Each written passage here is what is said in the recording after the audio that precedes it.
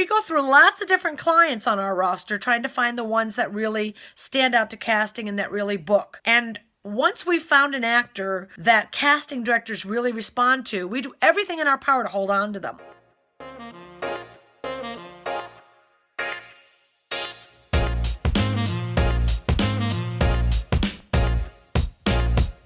Hey everybody, it's Wendy Elaine Wright, and welcome to my podcast, Secrets of a Hollywood Talent Manager.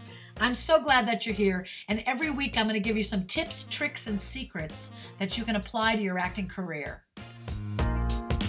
I just wanted to talk to you kind of about the relationship agents and managers have with actors and what agents and managers really think about actors. So we look for lots of different clients, and we sign them to our rosters, both agents and managers. And then we test it out, and we see if those actors resonate with casting directors. And if when we send in headshots and resumes and demo reels, do casting directors give our clients auditions? And if they do, then we want to see our actors book those jobs. We definitely want to see them get callbacks. And we definitely want to see them go to producers, get second callbacks, test for network series. If they're doing those things, we know they're going in the right direction. If they don't do any of those things, we start to wonder if we have picked somebody that's just not going to move very far, very fast, or move very far at all. So we will encourage them to train differently, get better headshots, get better demo reels, make themselves more marketable, build their credits and their resume more so that they have more material that we can pitch with, more tape we can pitch with, more credits we can pitch with. And if we do all that and we find that the actors still aren't getting a response from casting directors that we like, we tend to cut our losses and move on, because the fact of the matter is what most agents think of in this business is that they think of this business as a numbers game. They're playing a numbers game. You know, you're just a number. Yes, I get that you're a talented, creative, beautiful person. And that's why I'm a little different than most agents and managers. But I still play the numbers game too. You know, if I have clients that aren't getting anywhere and they're not making any money, they become very less of a priority to me over time, right?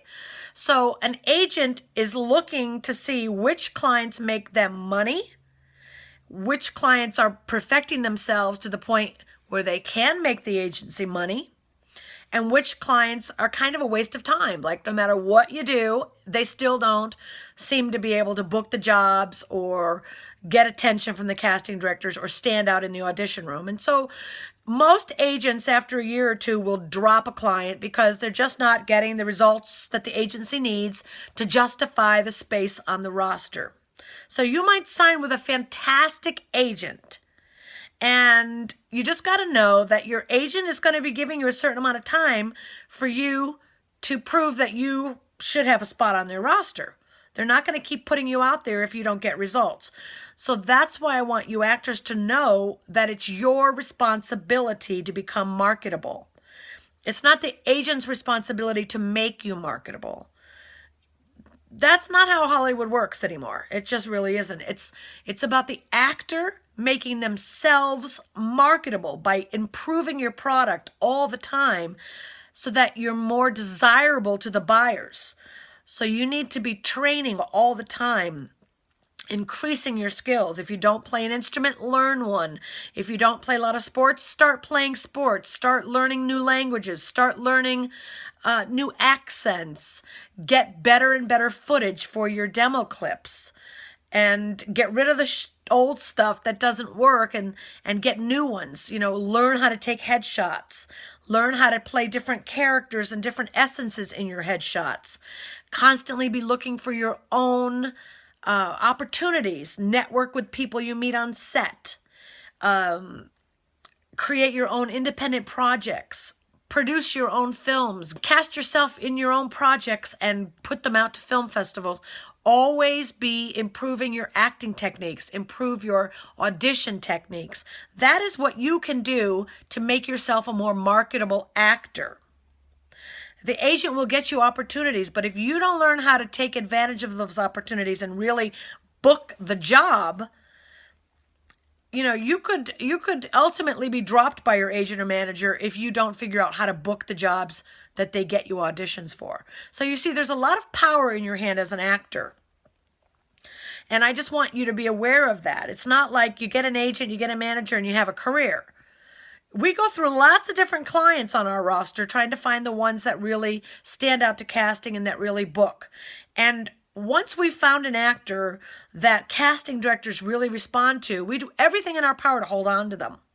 Because our time that we've invested into all of these different actors, usually for free until they start working, when we get one that starts working, we want to hold on to them because we need to be paid back for all of the time and energy and effort it's taken us to find the ones that actually are booking and working.